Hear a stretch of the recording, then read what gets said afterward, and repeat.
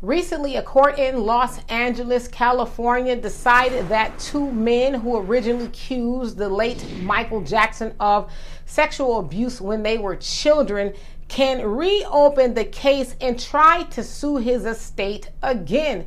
Now, Wade Robson and James Safechuck, who were the subjects of a 2019 film called Leaving Neverland that made all these accusations about Michael Jackson, they have sued him, and again, the case they did not win, and this is what it said exactly as to why they should be able to open a case. California's Second District Court of Appeal ruled on Friday that a corporation that facilitates the sexual abuse of children by one of its employees is not excused from an affirmative duty to protect those children merely because it's solely owned by the perpetrator of the abuse. So basically it's saying that Michael Jackson's estate can be sued, of course, because he is dead. He is not here. But I should say this.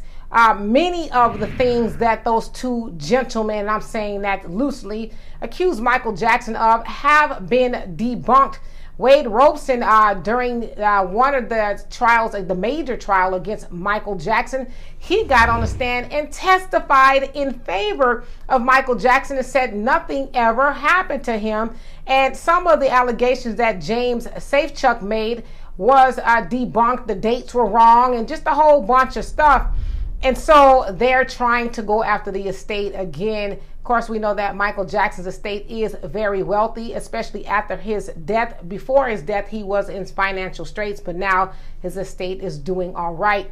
And so this is just another money grab, in my opinion, to continue going after the money.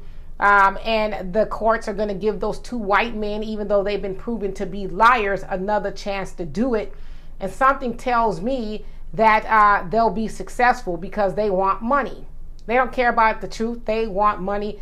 And unfortunately, the state of California is going to help them pursue that. Now, that thing that I just read to you said sexual abuse against, one of the corporation's employees, if you will. They were speaking about Michael Jackson.